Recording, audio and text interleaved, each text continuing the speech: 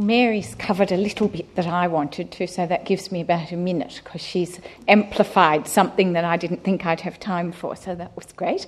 Now, I'd also like to start by thanking Terry and Francis and Gerard for asking me from the commercial world to take part in this project. It was something I absolutely jumped at, apart from the fact that I felt Golden Summers left a lot of unfinished business, and there's been so much done since that needed to be done. I personally felt that New South Wales and the Hawkesbury, which was such an important bit of the story, got really short shrift because we had no money to go there. We virtually had no money to go to Sydney, and we were all based in Melbourne. So this was something I personally was pleased to do. And the other thing was I just love Purple Noon's transparent light, which I hope will come up now. And the opportunity to look in such detail at a picture which superficially is so familiar was a wonderful thing. I wanted to know more about the place. The painting was familiar, but not the place to me. I knew Conda and others had painted there earlier than Streeton, and I'd always been intrigued by this great square window-like format, which is you see again in Streeton, but you actually don't see very much anywhere else in Australian art. It's hung in the gallery since it was painted, and aspects of it had been researched, but not as much, and still, as you'll see as I speak, there's a lot more to discover. It also sums up a lot of the complexities about Streeton. His extraordinary romantic streak, which we've heard of in great detail from Michael, his love of literature and poetry, his ambition, the size and the drama of it, his raw talent that Mary's just spoken of, and his extraordinary intuitive rather than overtrained originality. It was one of the largest canvases up to its date, 1896, that he'd completed almost entirely on the spot, and he laid great store by that. And its long title, as you probably know having seen the exhibition, was inspired by a line from English Romantic poetry, from a poem about Naples, in fact. He later remembered working, and I quote, "in a kind of artistic intoxication with thoughts of Shelley in my mind." Now, Oliver Streeton very kindly gave me a copy of Streeton's own unpublished manuscript account of this 1896 Hawkesbury painting trip, and specifically an account of painting Purple Noon. And I think I might read you a bit of it because it's his own words, even though written a couple of decades later, and because he's such a storyteller, and because of the way, as you saw in the letter that Mary showed, that Michael showed, the way he would embellish with drama and drawings, the theatrical way, and the memoir is quite similar in the way it sets a picture. So I'll read a bit of it. The clear waters of the Hawkesbury River flowed smoothly round its sandbanks and river oaks, and the Currajong heights were glowing in evening light as I arrived at Stevenson's Hotel from Sydney. You'll remember he'd been living in Sydney since 1892. I heard a grumbling voice behind me, and on turning saw that a gaunt giant seated on his haunches was pointing at my light flannel suit, Panama hat and brown boots, and he mumbled with a suggestion of temper or complaint. Not understanding his expressions, I turned to the bar and inquired for the nearest telegraph office, for I wished to telegraph for my luggage and my painting materials. The giant crept into the bar after me like a threatening dog and was ordered out by the landlord, but not before I'd observed his dusty appearance and the strength of his arms and chest. Saliva dripped from his pipe-laden mouth, and his pale eyes stared menacingly through and beyond me. I was informed later by Clary Pitt and his brothers, of whom more later, that Ned Hogan couldn't bear the toff from Sydney with his lordly airs and his inquiries for telegraph officers, etc., and also that Ned, having imitated in pantomime my arrival at the hotel, had sworn to do me in. 2 days later, attired in my old clothes, not the Panama hat, a battered hat, black boots, I hoisted myself upon a borrowed horse, my canvas 4 feet square hung upon my back. My pallet, billy of water, paint bag and lunch were tied and strung about the bodies of the horse and myself, and so I rode to my painting ground on the terrace, 3 miles distant, 3 miles from the hotel, and I arrived in a very dusty condition. The glory of the river and the plain spread before me in a temperature of over 100 degrees and rising. The view being partly obscured by 2 saplings, I was compelled to place my canvas on the edge of the precipitous cliff.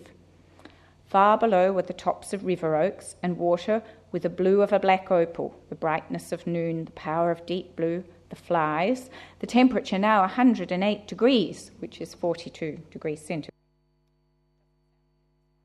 Brought me to charcoal. I designed my picture in cobalt and red. My back was smarting under the sun. I sang aloud and cursed the flies, the atmosphere higher than my own. I paused and found that in 2 hours, 2/3 of my canvas were covered in paint. I had stamped my impression upon it. I had made my picture. Faint with hunger, and that was not the whole picture, 2/3, remember. Faint with hunger, heat and thirst, I turned to look for shade, and suddenly I saw a man approaching down the hillside. Slowly he came, his boots crushing dry twigs, his eyes intent on me, and in his hand a big axe. Ned Hogan. My palate, twisted with heat, burned above my sunburnt arm as I watched him sit quietly 5 feet above me on the hillside. A hasty glance down the precipice. I felt in peril for my life. The bright steel of the axe shone in the sunlight. Not a sound disturbed the awful stillness of the hillside. Not a blur on the electric brightness around me. We were alone. "How are you this morning, Ned?" "Yes." "I'm painting the Hawkesbury River." "Yes."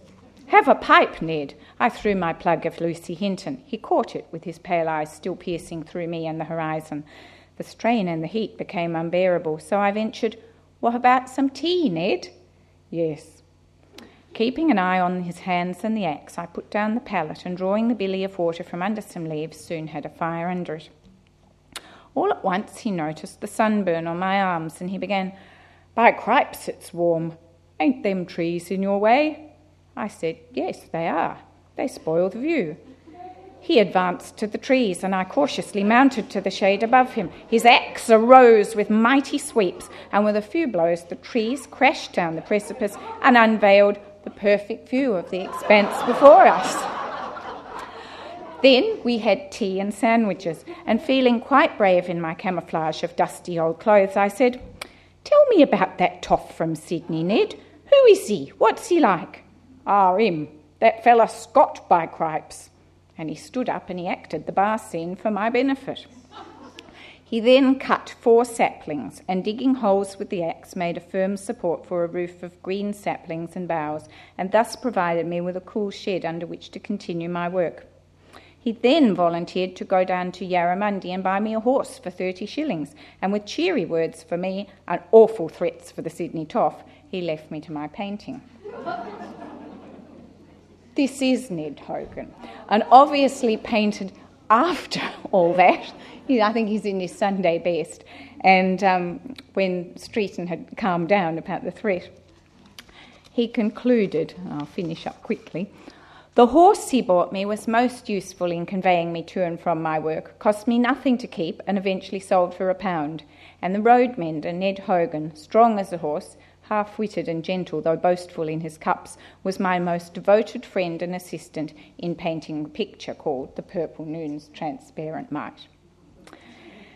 Now, whilst this account is wonderfully evocative, and the business about the shelter that Ned Hogan built was confirmed by another artist, one of those illustrators, Suter, who went up there a bit later and found it with palette knife marks, but unfortunately didn't take a photo that we know of. It does tell us a lot about Streeton's painting process. It certainly opens up a lot that Michael could query, and we've tried a little bit superficially. It raises a lot of questions. I wanted to know why he'd chosen Richmond and the Hawkesbury. Roberts had gone out to find shearing sheds and things, but he went to find a river. When did he first go there? Was this his first trip? And exactly when was he there during 1896? And who, besides Ned Hogan, did he meet there? How do his various views of the river in different lights and from different viewpoints, which occupy a whole room in the show, relate to each other in terms of topography? And why is the painting Purple Noon's Transparent Might such an unforgettable image and still so powerful even when it's so familiar in reproduction? Also, what did he paint up there besides the river itself? As you know, Streeton had already travelled out of Sydney to the Blue Mountains, so a little bit further, to paint Fires On, and they had been purchased by the Art Gallery of New South Wales. He wanted to produce more important museum quality works, and he was also hoping to save up money to travel to Europe. The fellow who'd coined the name so carelessly, the Heidelberg School, had said he should travel in Paris, and of course travel to Paris and study, and of course Conde had just left. He told Tom Roberts in a letter that he wanted to work on bigger, more serious things. I want to be painting every day and have the serious matter of art in front of me. And in another letter he wrote, while Roberts was travelling around inland, that he wanted to go straight inland, away from all polite society, and try and translate some of the great hidden poetry that I know is here, but have not yet seen or felt. Streeton's choice of the upper reaches of the Hawkesbury as a destination in 1896 was both inspired and pragmatic. He could get to Windsor and Richmond easily by train. It was less than 2 hours' journey, and in fact there were commuters even then. The river at that point was absolutely spectacular. It was surrounded by fertile plains that had been farmed since the earliest days of European settlement, but it was still wide and expansive and had an untrammelled air. This would be a subject that his audiences would recognise instantly. It would engage their hearts and minds as a cradle of New South Wales civilisation, but it was also something that an inspired, ambitious and original artist could present in an entirely new way. Streeton conjures up a rather fabulous, dusty, Wild West scenario in his encounter in arriving in North Richmond and meeting Ned Hogan. But in fact, this, as I say, was one of the earliest settled areas and farmed since earliest settlement. It had first been explored by Governor Phillip in 1789 when the fledgling convict colony was very short of food and they were looking for good farmland. And by chance, when Terry asked me to do this essay, I was actually, or the essay for the catalogue, I was reading Kate Grenville's The Secret River and was immediately able to see just how early settlement and a really vivid picture of the early settlement of the area.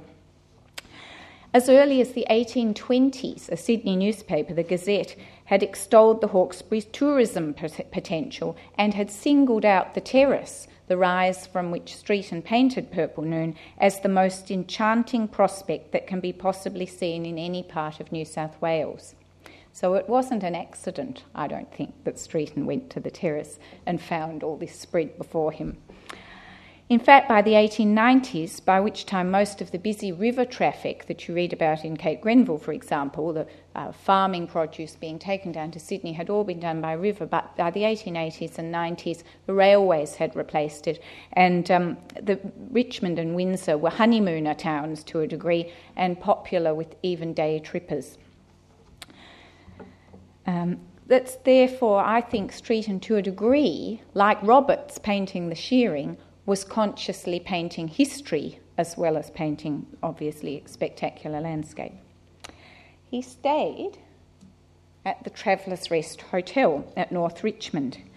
You remember in his account, or you may, he called it Stevenson's Hotel, and that's because the friendly landlord's name was Harry Stevenson. The Scottish-born artist and illustrator named D.H. Souter, the one who went and actually found the shady cabin thing, was also there with Conde in the 1880s and wrote that the Travellers' Rest was, I quote, a democratic house of call. Over the years, all the principal painters, Streeton, Roberts, Fullwood, Lambert, Long, Minns and others, stopped at this pub when they came down to paint along the Hawkesbury. And it's interesting, one of the others that went there was Spence, and a number of others who were from that illustrator circle that Mary spoke about. Minns, of course, was. Lambert was working as an illustrator when he was there in 1898. Streeton's painting of the hotel is a side view with these gorgeous little dormer windows up at the top and a dovecot in the back garden and a young lady on the veranda. The front faced Bell's Line of Road. This is the front, slightly later, I think, about 1900. It was built in 1836 as a stopping point for the bullock drays and so on going through to the Blue Mountains, and it was called the Travellers' Rest in the 1890s. It's now apparently a car park. It lasted, I think, till the 1970s. But yes. Unfortunately, no letters from Streeton are known to survive from his time at the Hawkesbury in 1896.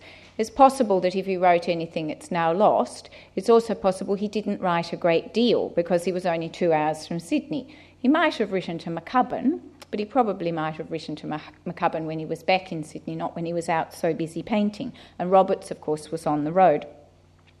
Mary Eagles suggested that he was recovering from another failed romance, not Florrie Walker, the year before.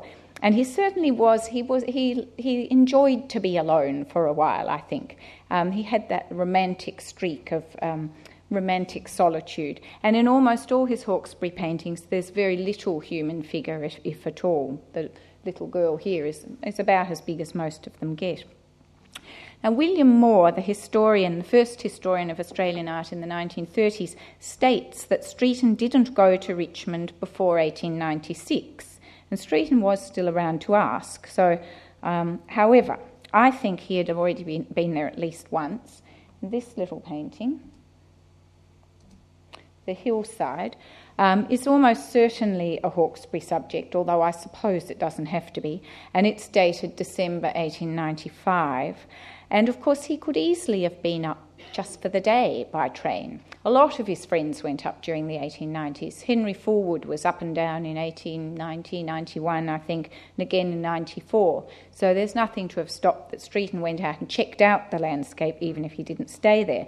The fact that he had a 4-foot square canvas ready to send up by train and ready to sling on his horse suggests to me that he had seen that view and thought about it for some time before he saw the glory of the river and plain spread before him. This picture also, interestingly, was owned by Vic Mann, who had worked with Conda on the Hawkesbury and who by the 1890s was one of Streeton and Roberts' pupils in Sydney. Now, this is a slightly mysterious photograph of the river, which we need public help on this.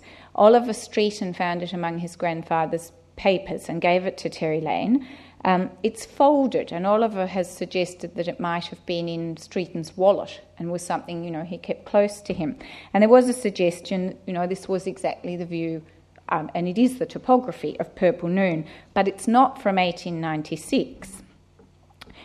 It wasn't a flood year, and this is the river in flood. 1890, 91, 94 and 95 were all moderate to serious flood years in Windsor and Richmond, but not 1896.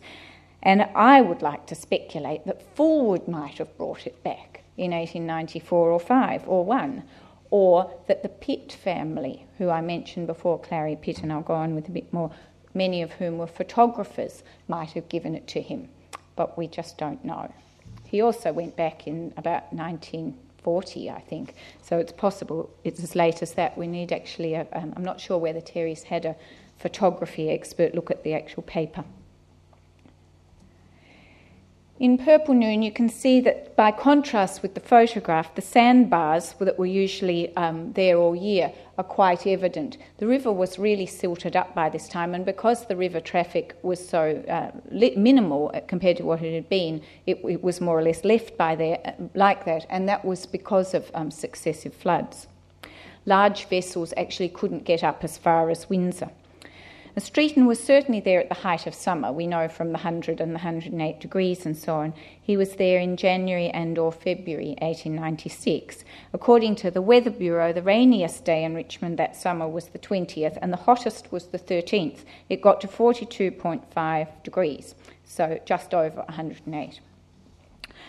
As we'll see in some of the smaller Hawkesbury pictures, he also went back in autumn in 1896, probably April and May. Mary has done a lot of looking at the minute books of the Society of Artists to see when he was away for extended periods. Of course, he could have gone for short periods. I was very grateful for her giving me those dates. But April and May, he certainly could have been there. But he would have returned to the camp, the Curlew camp, and his Sydney studio where he had his pupils, as I mentioned, between times and to attend the Society of Artists meetings. This is a little watercolour, which isn't in the show because they're not really doing watercolours, but I thought it was a gem. And it's called The Landing Place. This was drawn to my attention by Brian Jones, who's a local historian up in Richmond, who has, with an artist named Greg Hansel, followed Streeton's footprints diligently around the district, and I was absolutely indebted to their legwork for the map that I did in the catalogue, and also for ideas like the flag flying here on the courthouse, I think, Old Government House at Windsor, may well have been for what we now call Australia Day, Anniversary Day or Foundation Day. Streeton would have called it on the 26th of January, and that would have been one of those hot days. Earlier artists had painted up there before Streeton, of course, the convict Lycett, Conrad Martins, and Streeton would have almost certainly, in fact, I think I have to say, he would have certainly seen Julian Ashton's big black and white full-page drawing of the Hawkesbury in the Picturesque Atlas of Australasia, that great multi-volume production that was put out for the centenary in the 1880s. Tom Roberts had also worked on the Picturesque Atlas, and the Picturesque Atlas described the Hawkesbury as the river of the artist and the tourist. And of course you will have seen the lovely little corner of the exhibition with Conda's blossom pictures from Richmond. Here's one of them, just quickly, Springtime from 1888. It was almost certainly Conda or Ashton who told Streeton about the Pitt family at North Richmond. You remember Clary Pitt was the one that warned Streeton about Hogan's intentions. And they lived at Sunnyside, up here. This is the Traveller's Rest, the hotel. Richmond's back this way. This is the road up to the Blue Mountains and Kurrajong. And most of those Hawkesbury pictures, the thinner, smaller ones, are done sort of either from here, looking back here, or from here, looking over here. So this is North Richmond Bridge. I'll show you on a map where Purple Noon's from. It's from further along. These sheds also, and this big tree here, appear in some of Streeton's pictures. Summer Noon, Hawkesbury River, like the photo we saw, looks across the river from the Richmond side, and this time just downstream from that bridge. The Traveller's Rest this time is hidden by the trees, and on their left is Sunnyside, up here. Hang on their left. Yes, that's Sunnyside up there. This is one of the autumn pictures, the Upper Hawkesbury, or Hawkesbury River Autumn, and there are those sheds. And this is probably painted from near Sunnyside, looking back over the same wide sandbar from the opposite direction. And this, Michael and I found, actually says Clary Pitt Sunnyside on the back. Now, Conda would have met the Pitts when he was at North Richmond with his uncle in 1887, and probably knew the eldest son, John, who worked in the survey department at the same time as he, Conda, did. And this is The Surveyor's Camp by Streeton, also from 1896, which depicts George Pitt Sr., the surveyor's surveying party that Streeton went on with the family in 1896. I'm not sure whether in the hot summer bit or the cooler autumn bit. George Matcham Pitt was the owner and the pater familias at Sunnyside. According to contemporary reports, he loved to have genius and intellectual men about him. Souter remembered he gave visiting artists the free run of the house and the orchard and told them to take a horse whenever they liked, presumably Streeton's borrowed horse. Streeton was about the same age as the sons, and also in a letter that Mary the Eagle found as well from Clary Pitt and Fullwood discussing Streeton's time there. They were obviously close even in later years. This is a photo of the hospitable Pitt family. That's George Sr., who loved having the intellectual men and artists about him. That's John, who kept the diaries, which his granddaughter has kindly let me read bits of. And unfortunately, of all these moustached men, which is Clary and which is George the architect, we don't know. They all look rather similar, and they all look rather similar to the fellow in the surveyor's camp.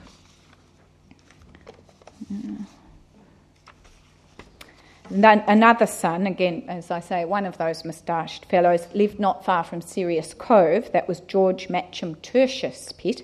And he designed a local Italian at Mansion, Belmont, for a Broken Hill mining magnate who was also about Streeton's age and who Streeton at least knew of or didn't meet, which appears in some of the paintings I'll show you in a minute. Only a few of Streeton's Hawkesbury pictures show the sort of bucolic pastoral subjects of things like Conder's Blossom pictures. This is one which unfortunately wasn't available for loan, but I had to show you because I really love it and because it does show that he didn't just paint the river. It's looking across the river, and that mansion Belmont is up there on Richmond Hill. This is Agnes Banks on the Richmond side of the river. And I wanted to show you quickly this wonderful pair of impressions. Just show you one after the other and then go back to the other one. This is the Australian Road, where a man and a woman are going out of North Richmond up towards Currajong in that late summer or autumn blaze of dust, and coming back in a road to Currajong, but in fact this is actually the road we're going back into Richmond. Streeton's taking us with him, and there's the telegraph pole that enabled him to call for his canvases. I wanted to talk just briefly. Oh, that's the map. Sorry, quickly. So that's where the Blossom pictures are done. That's where Purple Noon's done, looking up this way. This is where the other Hawkesbury pictures were done. Here's the Traveller's Rest and Sunnyside. This is the road out. That's the mansion, and that's the pumpkins. Oh, and that's the landing place. Sorry, that was so quick. I wanted to talk just quickly about the shape of the painting, and I do go into a bit more detail in the catalogue, and I still don't really know the answer to this. As Mary mentioned, he was very interested in shapes of paintings. And it was part of the way the decorative impulse, and part of the way, as Mary said, the sort of look and put of what matched the scene. He even painted on a tambourine, you remember, in the exhibition. Purple Noon is square, and it's divided almost into four sort of sections. There's a red spot right in the middle, and you get this sort of pastoral landscape section, the cliff and romantic section, the foreground section, and the expanse of the blue water. It's more technical than that. Michael will do it well. But this was a very conscious idea, this square vision where you're sitting right over the landscape, almost like a bird. In contrast, I thought I had, to somebody like Conrad Martens, who equally was painting an awe-inspiring view, but one where you were more removed from it. It's not exactly like you're leaning out a window, it's more like it's spread before you. I've only got about 1 minute now, haven't I? I just wanted to show you. I was just going to talk very quickly, about the poetic title. I should just read the bit of the poem, I suppose, where it comes from, and just remembering that it isn't an illustration at all. It's just this conjuring up of that poetic, great hidden poetry he knew was there and hadn't seen or felt. This is from Shelley. The sun is warm, the sky is clear, the waves are dancing fast and bright, blue isles and snowy mountains wear the purple noon's transparent might. Streeton often took volumes of poetry with him on his trips, and in fact, if you look at the exhibition in which this painting first had that poetic title, almost every, or probably a third at least, of the paintings in the show had titles from poetry, and they were nearly all from an anthology, The Golden Treasury by Palgrave, which we know was one of his favourite things to take out with him. He was fascinated by the changing moods of nature. And just quickly, this of course is the same view from further up the river in a more silvery, cool light. Michael's pointed out that this bit is a later addition, which actually cuts out that kind of flinging you into the landscape feel, and he repeats it in this one here. He also, this one, although it probably was painted partly in the spot, I think may have been done more in the studio. This mountain is sort of compositional rather than actual, and this is a much more soft, voluptuous sort of painting style than that wonderful bravura strokes in Purple Noon. By mid-1896, Streeton was saving in earnest for his trip to Europe. The critical response to the works he showed in March, September and December that year, all of which included Hawkesbury subjects, was all he'd hoped for. "Nature has been rendered with passion," said the age, "and with a sensuous charm that, like all strong emotions, communicates itself readily. The Purple Noon's transparent might was," they said, "remarkable for its inner radiance. The river," the one I showed you before this, "an exquisite transcript of silvery light." The purchases from those exhibitions included the Art Gallery of New South Wales, the National Gallery of Victoria, and several influential private collectors. Bernard Hall, who was not a huge fan of contemporary Australian art, still told the gallery's trustees here that Purple Noon was in the class of the best work by the best men, and that the gallery should hurry up and buy something from Streeton before he left for Europe. In those years leading up to Australian Federation, Streeton had found along the Hawkesbury a landscape that linked historical achievement with future promise of this expansive land. And finally, I guess rivers have always been a source of visual delight and metaphor for artists. And here in Australia, the driest continent, I think a painting like this can have a special emotional significance for us that, if anything, is more potent now than it was for Streeton. Thank you.